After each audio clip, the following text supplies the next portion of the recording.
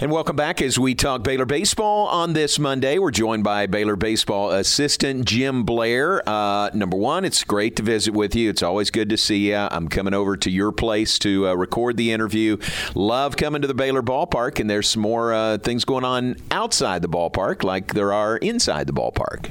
Yeah, no, definitely appreciate you having me on and giving me an opportunity to talk to you a little bit today, and excited to be here for sure. Very good. How about the weekend? Youngstown State split of 4 games over the weekend. How did you feel about the way the team played and progressed this weekend?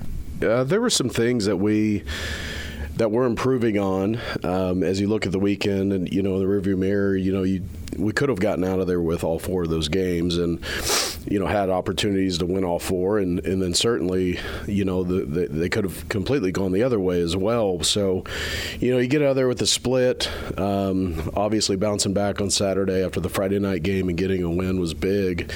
Had an opportunity to take the second one as well, and then and then coming back on Sunday after losing the second one on Saturday and being able to bounce back and get another win, I think is a good sign that we've got some fight in the last 6 or 7 opportunities that we've had in those games. Considering where we've been from a record standpoint, we've actually, we've been the first team to score in most of those games. So I think our guys are ready to play. We're just, continuing to work hard to piece everything together and find a little more consistency. Friday had to have been tough. I mean, you guys looking for a win, needing a win, and to lose it like you did on Friday, that's tough. Yeah, that's baseball. You've had games that go that way. I don't think we were necessarily at our best offensively. I think we had opportunities to score more runs throughout the course of that game. But that's the beautiful thing about baseball. There's no clock that's running. You've got to get the other team out 27 times, and so when you have opportunities to extend leads, you've got to take advantage of that because you never know how it's going to end up in the end and when the other team's going to get hot and get some traffic out on the bases. So definitely disappointing, but proud of our guys for bouncing back on Saturday and finding a way to get that first one. Very good. Let me ask you about a couple of guys seem to be going pretty well. Colby Branch, a freshman, I think 12-game on-base streak now coming out of the weekend. Tell me about him. Well, if you haven't been out to the ballpark to watch us play this year, I think he is worth the price of admission by himself.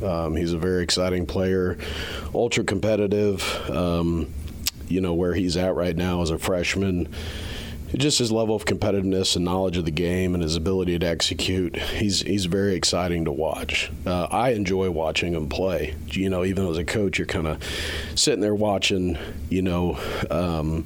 the fundamentals of the game and kind of how the team's executing. He's really easy just to sit back and kind of watch him go about his business. It's actually been really impressive what he's done so far. Yeah. Fun. It's one of the young guys you've got on the roster. Fun to see him. It'd be fun to watch him grow and develop. How about Kobe Andrade playing really well, it seems, and he's just an extra base hit machine, isn't he? Yeah, he's really put a lot of those together. He's a pretty dynamic player. We've obviously used him on the mound, hitting at the top of the order for us. He's got a pretty dynamic swing. I think like a lot of other guys, considering the amount of it, the little experience we have out there, the more experience he gets, the better he's going to be. The fact that he's got, 8 or 9 extra base hits at this point of the season really speaks to his ability level. Yeah. I think when he starts to become more consistent, he'll start finding more hits here and there and kind of put his whole package together. Pitching-wise, really good start for Blake Helton on Friday night. Yeah, Blake did a great job, bouncing back after the last couple weeks and giving us an opportunity to win. Really filled up the strike zone. I thought his stuff definitely played up compared to where it had been the first 2 weeks, which is, typical early in the season. You don't know where guys are going to be until they get their feet under them through about week 5 or 6. But he definitely competed well and gave us an opportunity and held them down for a while. So it was good to see him do what he did, and that was a step forward for him for sure. Good. And what's the number with your pitchers? 9 of 13 games? I may have that wrong. Double-digit strikeouts? You had 13 strikeouts on Sunday? Yeah, no, those guys, I think strikeouts are always indicative of ability level. when you have guys that can punch guys out, they've got really good stuff, and when that's happening, it can be good and bad. It's good. Your defense has to make less plays, but they're having less opportunities to make plays. So sometimes it's tough to stay in rhythm as a defensive player.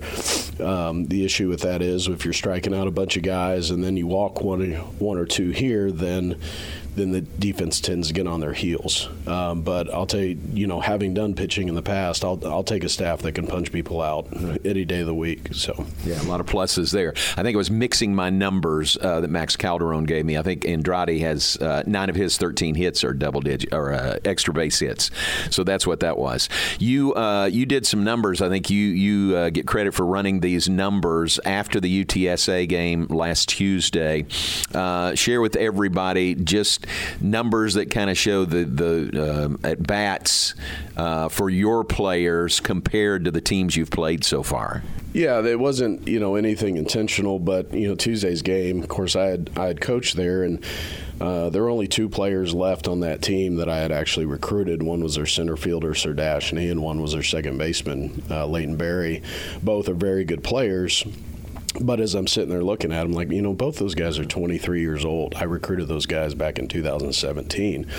So I started looking at, like, in the state of college baseball today, because of COVID years and what have you, it was the same situation at Duke, where 5 of their hitters in their lineup were either seniors or graduate students. So you're talking about 22 and 23-year-old men. So I went back and looked at, our opponents compared to we are, because we know we're a young team.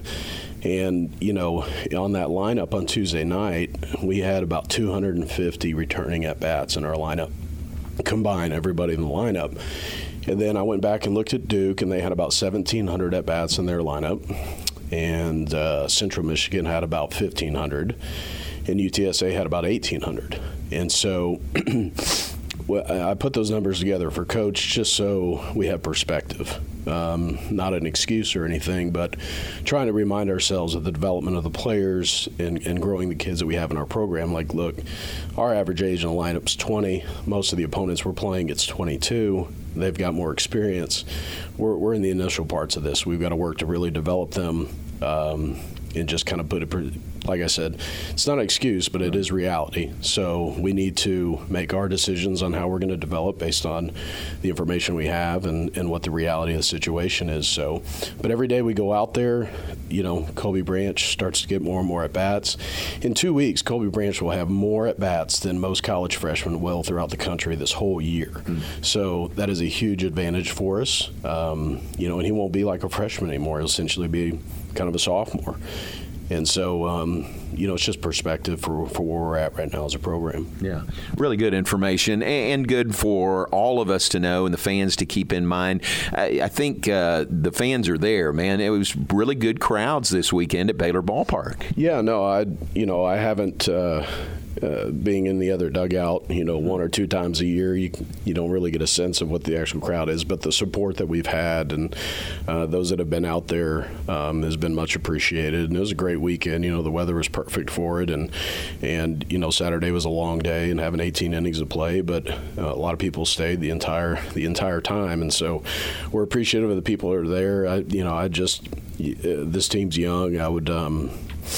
I go back to Branch, and there's a lot of great young players in our what Zach Mazok did on Saturday. He had a huge home run for us, and some good young players that are going to be in this uniform for a long time. I think they're worth getting a look at for sure. Really cool. All right, look ahead. Dallas Baptist coming in tomorrow. Mercer for a 3-game series this weekend. This long homestand continues.